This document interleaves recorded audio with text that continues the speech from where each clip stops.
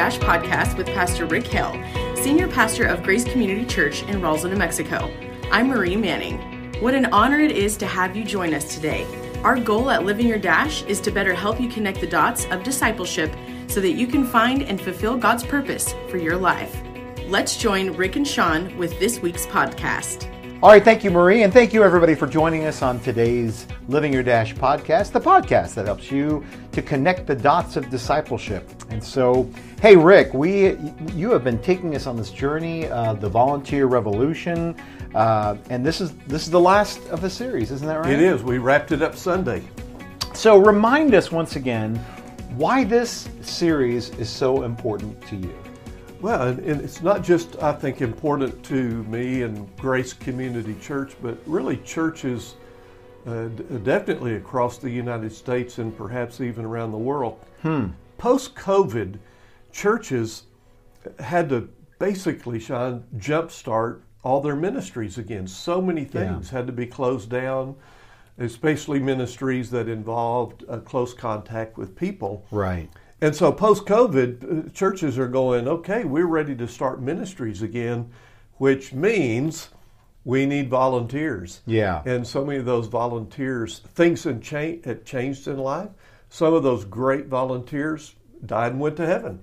Some moved, some retired, and some changed churches. So churches across America have been scrambling to not just to fill slots, you know what I mean? Not just to stick people in a slot to say, okay, we got a warm body, but to help people find their ministry and then fulfill that ministry in the church. So my goal was to be a part, kind of get the jumper cables out and jumpstart ministry here at Grace. And then a second method to my madness, you know, is something that it always happens in churches, and that is generational leadership transition. Generations who are serving get older, and that happens here at Grace. People who've been serving for our 25 years in existence. Yeah. Some of them are now transitioning out of leadership roles because of health, because of moving, that kind of thing. Which means more new people have to come in and take those leadership roles and those ministry roles. So my goal is to jumpstart overall, but also to help some of the younger people to say, okay, it's time for me to step up and to get involved in ministry. Yeah, there is that concurrent thing that has to happen, isn't it? I mean, those that are presently in ministry leadership, they have to be thinking, am I ready to pass the baton, in your words? Yeah, there is no success without a successor. Yeah. And so anyone in leadership must always be saying, who's my successor? Yeah. Who am I training? Who am I equipping to lead this ministry or to fill the slot in the ministry where I now serve? Who am I equipping and training? So just finding a successor does not mean that that's a success. No. Yeah. So it really does mean that one has to be thinking, right, that I have to get this ready to turn over, and someone has to say, I have to be ready to step in. Yeah, it takes both sides. Yeah. And so the goal, I'm hoping to maybe jar some minds out there with Volunteer Revolution that, hey, I need to be a part of this revolution. All right. And revolution means action. Yeah. Not just thinking, not just talking, but action. Yeah. So we just had Class 301, and folks, if you haven't gone through our discovery classes, you can do that. So we just had Class 301 Discovering Ministry, and you're going to learn more and more about that. You'll have to wait for the next evolution, but keep on watching, and if you're in town, please come. If not, contact us. We'll help you. All right. But anyway, so this past Sunday, it really was kind of the capstone of the series where you strongly encouraged us to be a lifer. So we're meant to assume that means becoming a lifer as a volunteer, as if that's, I don't know, unusual. I mean, is it really that unusual? What's the preferred track of a volunteer as they grow older and more mature? And then what's more typical? Yeah, great questions. And, really, biblically speaking, being a lifer should be a done deal. It should be expected. It should be the normal course of a believer that, hey, if I become a believer and a Christ follower, then I'm going to follow him to the finish line. Yeah. Which means I'm going to obey him to do what he says. And one of the things he says to do is be a servant. Yeah. And serve. Every member is a minister. So you're a member of my church. There's a responsibility. There's an obligation. Jesus even uses the word duty, that four-letter word. It's our duty to serve. So it should be expected. But we're all frail human beings. We all have a selfish, sinful nature that's pulling us in the other direction. So, you mentioned, I'm glad you mentioned this about a preferred track, because I think the preferred track is decision number one. You have to say, I'm all in. As a believer in Christ, I am all in for the long haul. Right. Jesus, you can count on me, not just this week, this month, this year, but to the very end. And then once you make that decision, to me, the next logical decision is, okay, where do I serve? Where do I serve? It's not, do I serve? No, that decision has already been made when you said yes to Jesus. That's right. So where do I serve? And this is where, you brought up Class 301. Sean, as you well know, one of the things we teach in Class 301 is helping people find their shape for ministry. And shape is an acrostic, SHAPE. S, spiritual gift. What are your spiritual gifts? Yeah. H is heart. What is your heart? What do you have a passion to do? A is your ability. What are your natural abilities that you were born with? And P is very important. What's your personality type? And there's all kinds of dimensions that we get into that. And then the E is experiences. What experiences have you had in the past that could really equip you to serve in certain areas? Maybe good experiences, maybe bad, painful experiences. Right. God can use them all. But I think especially in our conversation here about personality, some people, a part of the personality profile that we do in 301 is, are you a routine person or do you like variety? See, I love routine. I'm a routine person. So give me a job that I do week after week after week, and that fills my bucket. Other people, their personality is, they like variety. So they may want to serve in a particular area for a year and then try something new, and then serve a year and then try something different. So they like variety. Or put them on a team that has different functions and then let them rotate on that team and do different things. Yeah. To me, your word preferred track, if we can decide, I'm all in, okay, God, where do I serve, and how can I serve where it best fits my shape, especially my personality? Yeah. I think what I was thinking about was like life rhythm or life span, life stage. Like I can see how a young person who's got very fit, typically got very fit shoulders and back, they can literally do the heavy lifting. Oh yeah. They can clean up tables. They can kneel down with children. They can help take out the garbage. But as I get older, I may have learned certain skills and abilities and things like that. But my body I can't do those things anymore. And suddenly it doesn't mean though that, let's say that I have to use a walker now. I'm on oxygen. Does that mean that I'm retired from ministry? I don't think so, right? No, absolutely not. And some people here at Grace have moved into that stage of life, and they've said, Rick, I want to continue to serve, but I can't do what I used to do. And so we'll just visit. And like one person in particular, she said, I can write notes. I can still write. My handwriting is legible. And so she writes thank you notes. She writes birthday, anniversary notes. What a ministry. Yeah. And some people, Sean, they never get a birthday card. That's right. But they get one from this person. That's right. Another lady, remember, she's in heaven now, but she loved to hand out gospel tracts. And she got so old, it was really difficult for her to do it in any, like walking neighborhoods and things like that. So what she did, she carried them in her car. And so when she went to gas up her car, while she was gassing up her car, she would hand tracts to people around who were gassing up their car. Yeah. So you never say, "Oh, I'm too far gone." Yeah. No. If you got a pulse, you got a ministry. That's right. That's right. And as I remember, if I'm thinking about the right person, I remember she gave a gift to the church to say, "I want to buy more gospel booklets." Oh yeah. Anytime she ran out of gospel tracts, she would come in, make a financial contribution. Said, "Okay, buy me another 100." And we were the middleman. Yeah. We ordered them for her. Yeah. And she just loved doing that. No telling how many people she shared the gospel with. Thousands. Literally thousands of people over the years. Because she did it for many, many years. Right. So basically, if you're not dead, you're not done? Yeah, that's a great way of saying, hey, I'm going to use that. Oh, okay. Hey, all right, just give me proper credit. Okay? As I've always said, if you're not dead, you're not done.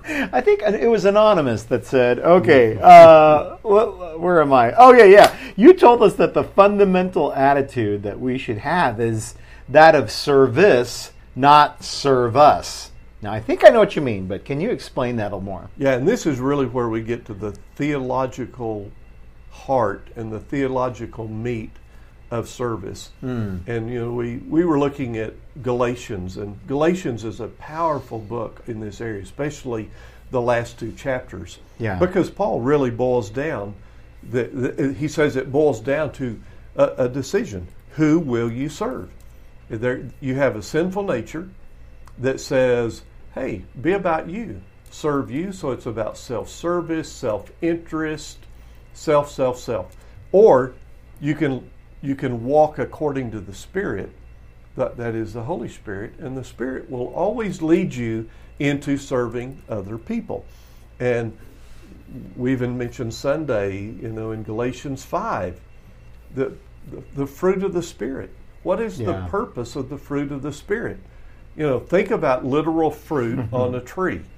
Is the fruit on the tree, does the tree eat the fruit? Of course not. Yeah. The tree produces the fruit for others to enjoy. Sean, you and I, we're trees. The fruit of the Spirit in our life is not for us to consume. No, it's for others to consume. And how do we do that?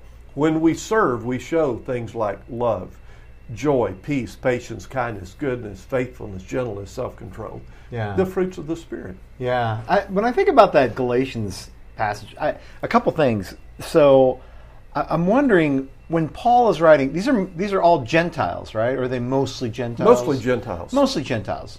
So they're mostly Gentiles, and so they have not really grown up in a culture of serving other people for the good of the community. I'm not saying that there weren't people that weren't community minded back then, but I'm just saying that I think that biblically speaking, when somebody does even just a cursory study of the Old Testament, they're meant, God said, they're your brothers and sisters. You're to serve them. And so there's this brand new culture that I think Paul is bringing in. What do you think about that? I mean, is there a change of culture? Yeah, people who have carefully studied the first century culture, they have found that two things that may be virtuous to us today were not virtuous back then. One was humility. Humility was really seen as weakness. Right. It was not valued. It was not admired. So if somebody was humble, they saw them as they're weak, and so Christianity even more than Judaism, Christianity really came in highly valued humility. Wow. From the founder, Jesus himself, yes, who valued humility. The other big one was serving, and that culture did not value serving, because when you look at the leaders of that day, namely in the Roman Empire, it was all about serve us. Yeah. So look at Herod, look at the Caesars, Look at Pontius Pilate. Look at any of the Roman leaders of the day. And tragically, even when you look at the Sanhedrin and you look at the high priest, Caiaphas, Annas, self-serving. Yeah. Self-serving. The Sadducees were famous for being self-serving. It was all about us. We're in it for the money, for the power, for the prestige. So those things like humility and serving and caring about other people, when Jesus came on the scene promoting those virtues, that was a radical message. Yeah. Now, we don't see it today because, frankly, the Judeo-Christian values of America have influenced us, and we think, oh, these have always been around. No. That's not true. Jesus radically broke into a self-centered, self-serving culture and said, I'm here not to be served, but to serve and to give my life as a ransom for many. You know, I've just, this thought came to mind. I mean, surely it must have happened where at Galatia or any particular, first century church where there is a rich man, but he loves the Lord and he's been changed and he's serving in a very base way at the church in some way. And he's actually serving perhaps a slave who has no social status whatsoever. In fact, he will die a slave most likely. But here you have this topsy-turvy exchange of the rich man who's serving the slave.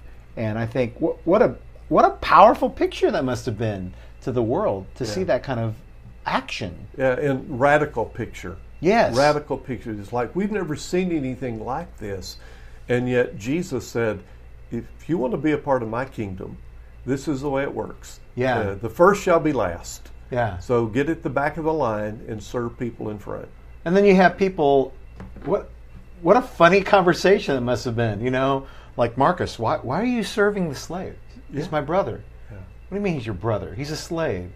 No, he's my brother in Christ. Brother. Radical. Radical. And God loves him, and I'm no better than he. And that's why, and that's how, historically, the seeds of the gospel, when they were planted in a culture where there was slavery, that eventually those seeds would grow and push slavery out. That's exactly what happened in America in the 1800s. Yeah. Finally, the seeds of the gospel that were planted in the culture and that the founding fathers actually planted in the Constitution and in the Declaration of Independence. When you look at those, the seeds were planted there. It took a while to grow. And some of the founding fathers very intentionally said, okay, we're not, in these documents, we're not eliminating slavery. We're planting the seeds that will eventually eliminate slavery. Yeah.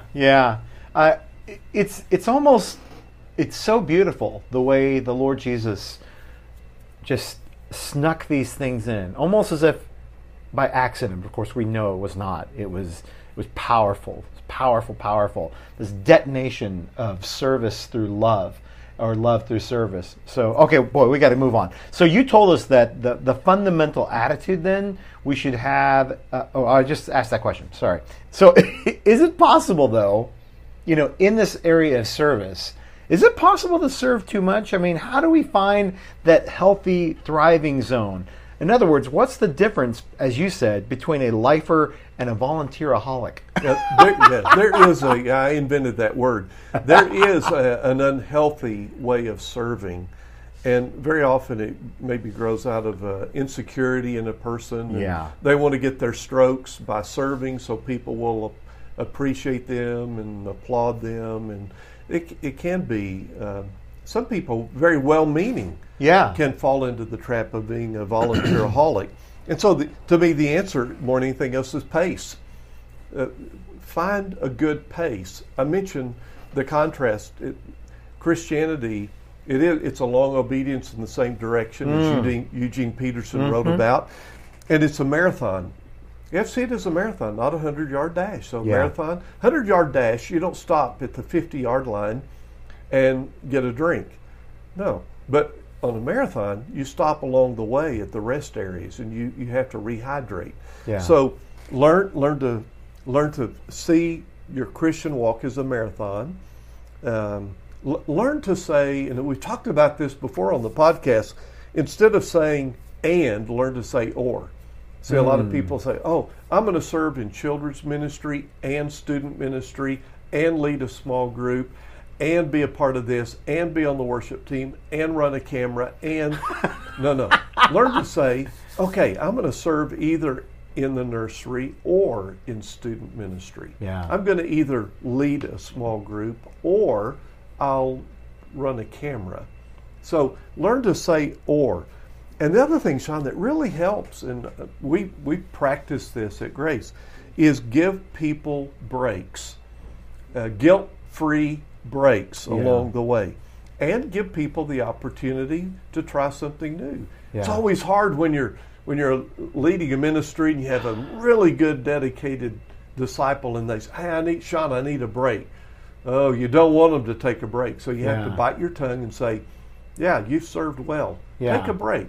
Take a break and get back with me, later. Or if they say, hey, I want to do a different ministry. Okay, let me call the leader of that ministry and I'll hook you up with them and make that happen. I thought I wasn't supposed to lie, though. Oh, it's hard. But that's a part of leadership. It is, yeah. And see, healthy leaders do build in healthy breaks, and they realize, and they keep their finger on the pulse of their volunteers, and they see, I've got a volunteer about to burn out. Yeah. So in the long run, see, marathon thinking, in the long run, you give them breaks. Yeah. And you help them replenish, because down the line, if you do that, they'll come back. So like with any particular addiction, okay, there can be an addiction to service. So when somebody tells you, you know what, I think you need to get some balance back in your life, or, so if other people are noticing it, there's probably a problem. So maybe it's time to talk with a friend, talk to a pastor, and say, hey, so-and-so said that I might be out of balance. What do you think?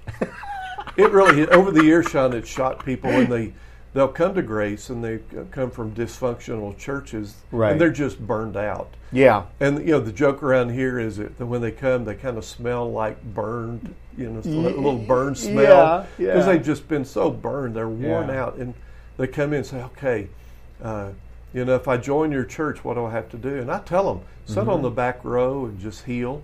Yeah. And fill up and replenish. They can't believe it. They can't believe that they don't have to immediately get signed up for a committee. Yeah. They're really shocked when I say we don't have any committees. Yeah. We have ministries, not committees. Yeah. Yeah, and then learn from what was happening, but then I think that the problem is not that we have too many volunteer-aholics. The problem is the opposite, isn't it? So I kind of think about that. But anyway, you quoted Ralph Waldo Emerson, by saying the great majority of men are bundles of beginnings. So remind us what you mean by that statement. Easy to start a race, difficult to finish. Okay. And, Sean, I've thought about this. I've seen this, having the opportunity of planting 2 churches here in Roswell. I'd read about it, church planters talk about it, but the famous quote is, you will not finish with the same people that you start with. And that's really true. There are starters. So when we started, both churches that I've helped start, people showed up. Man, they came out of the woodwork. I'm going, where have you been? They love to start things, and they love to start churches. They like it when you have to set up the chairs every week and tear them down every week, and you don't have all the resources, and you're kind of a tight, serving community, and people are really close together. Lots of wonderful energy. Yeah. But then over time, all of a sudden you look around and you think, where are those people?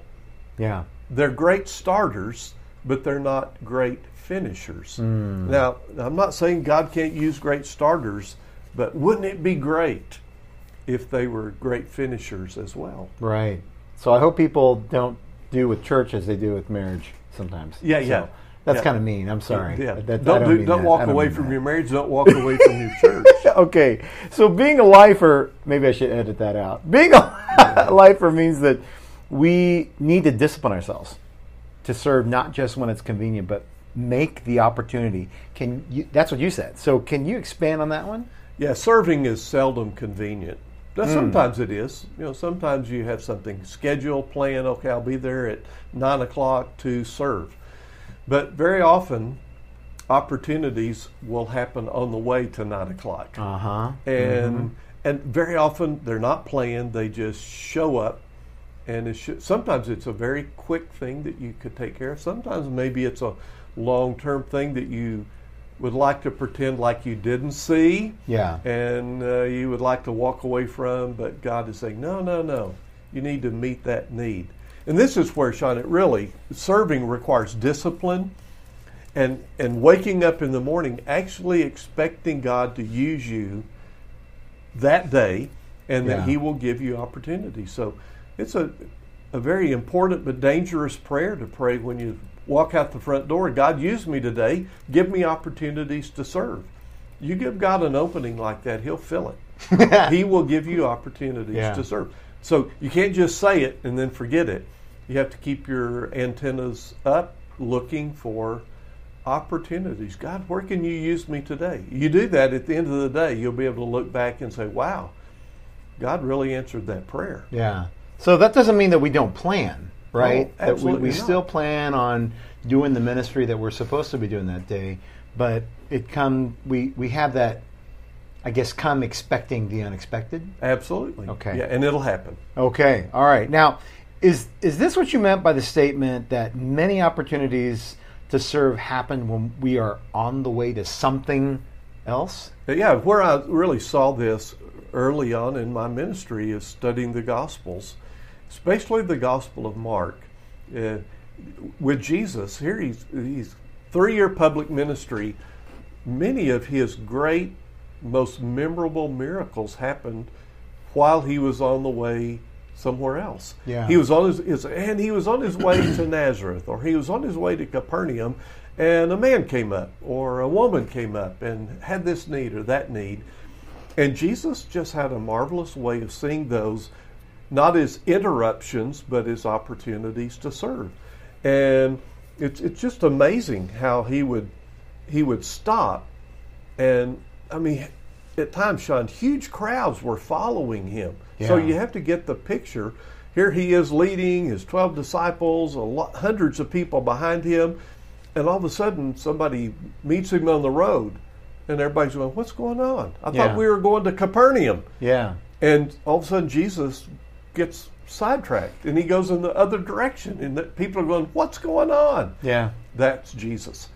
So learning to see interruptions as opportunities can truly change your life in a powerful way. And it will lead you to be a true servant of God. And certainly the person that happens to be the quote-unquote interruption. Yeah. So how about a great example? Remember the woman who had the issue of blood? Yeah, I was thinking the same person. So she was an interruption.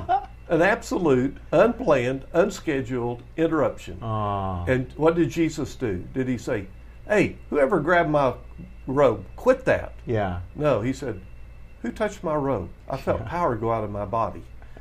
What an amazing, and he just stopped in his tracks to take care of that need. Yeah, wouldn't that be wonderful for that woman to hear, you are not an interruption. You are as God made you to be, and you are desirable to me, and we did something pretty cool today. Okay, so final question here. So your recommended resource, you've been recommending resources after every one of the messages. So, in fact, I can find that. In the link, you can find it for the Amazon book list. But you chose, as the final one, Halftime by Bob Buford. So why was that important for you to choose? Yeah, when I started Grace Community Church 25 years ago, 2 books really, in many ways, from my perspective, gave birth to this church. One was The Purpose-Driven Church by Rick Warren, and he really showed me, that's the kind of church I want to plant and to be a part of. And the second was a friend gave me Halftime. And at Halftime, Bob Buford was a very successful businessman. I think he made his millions, if I remember right, in cable TV, yes, if I'm not mistaken. And very, very successful businessman. Had some tragedies in his life, and it woke him up and caused him to think about spiritual things in at a new level, at a new depth. And he decided, I've had a lot of success in my past. I want the rest of my life to make a significant difference. And so the subtitle to the book is Moving from Success to Significance. I read that book and I thought, I've had a lot of success in my past, in schooling and in ministry. So the second half of my life, I'm 44 years old. I want to make a significant difference in the lives of people. So I read that book and it just put me on a track of thinking differently, just thinking about not more success, but how can I make a significant impact in the lives of people wherever God has me planted. So I told people Sunday, man, if you're in your 50s, if you're retired or about to retire, you got to read this book because it really will. You may have been thinking about, I'm going to buy a Winnebago and spend the rest of my life, traveling to lakes and fish. Well, read this book. Yeah. You might buy the Winnebago and use it for short-term mission trips. Yeah. It will change your perspective immensely. Yeah. Great book. He had this quote, so I looked up a quote, and I know you got a quote coming too. Wait, is it a Buford quote? No, it is not. Okay, good. Then I don't mind sharing this. Where he's the one that said that a successful second half is not a change of jobs. It's a change of heart, a change in the way you view the world and order your life. And I think that's it's a powerful thing that happens when we're in our 40s. Absolutely. We do sense that, okay, I've kind of figured myself out now. I'm more comfortable with where I need to be. I still have a lot to learn, but I know one thing. I don't want to do it the way I did in the first half. Yeah. And Bob Buford will guide a person step by step in moving from success to significance. Yeah, you gave me the book, and it was I think we went through it as a staff. We did. Our pastors went through it together. Yeah. Oh man, I loved it. It changed my life. Okay, so Rick, as I just mentioned earlier, is we've been doing the VR quote of the week. In fact, that's the music. Okay, so what is our VR quote of the week? Well, it's from Coach John Wooden, one of my favorite creators of quotes. Okay. He has great quotes. Yeah. But we're talking about serving in ministry, and some people say, well, I can't sing like Sean, or I can't preach like Rick. God could never use me to do anything. Coach Wooden said this: do not let what you cannot do interfere with what you can do. Ooh, good one. Powerful message. That is great. So no excuses. No excuses. Yeah. Find out what God has equipped you to do and then do it. Get on it. All right. Well, what else is going on here at Grace? Well, as you know, Sean, this weekend, Memorial Day weekend, and we certainly, every day we need to be thankful for the people who have died in service to our nation. Amen. But we, especially this weekend, want to remember them, to celebrate their life, and to remember they gave talking about service. Yeah. Talking about volunteering, volunteered and ended up giving their life in service to our nation. So let's make sure we remember them. Also, Sean, we have a very special speaker at Grace this Sunday. Do you happen to know who this might be? I don't know. Well, you better remember, because it's you. It's me. Tell us, what are you preaching on this Sunday? Okay, so the title of the message is For the Love of God, Sing. I love that. What are you going to, what's the message about? I have to be careful, and I'm going to talk about it Sunday, but, I've been song leading ever since I was in high school, okay? And so it always kind of bugged me, that I always wondered, why do people not want to sing? I mean, for the wonderful things that God has done for us, how can you stand there, arms crossed, and not sing? I don't get it. Are you mad at God? So I have to be careful not to use it as a bully pulpit, okay? Sure. So I recognize that. But I think what we can do, though, is we can ask ourselves, is the human being, the person made in the image of God, are we body, soul, and spirit, our mind, our emotions, and our bodies, are we literally meant to resonate the praise of God in ways that nothing else in all creation can do? And I think that we do. And we it's not that we miss out on purpose. I mean, wouldn't it be terrible to use a hammer all your life to chop down trees and finally figure out, wait, they make a chainsaw? What? Yeah. To find out that you've missed the purpose of your intended creation. And so I don't want people to do that. Yeah. Well, good. Preach on. And I do. Satan is the great deceiver. And could it be that he has deceived especially men, that it's not manly to sing? Could that be one of the deceptions of Satan? And he robs people of this incredible joy of singing. Thank you for taking on that topic and preach on. It'll be a great Sunday. Hey, everybody, thanks for joining us on today's Living Your Dash podcast. Rick, thanks so much for your time. Thanks for spending time with us today. We hope that you've been encouraged and better informed. We love to get feedback, so send us an email with your comments and suggestions to info@roswellgrace.com. If you like what we're doing here at Living Your Dash, please hit the subscribe button, leave us a review on your platform, and share this with your friends. For more information about Grace Community Church, please point your browser to roswellgrace.com. Until next time, I'm Marie, and this is Living Your Dash.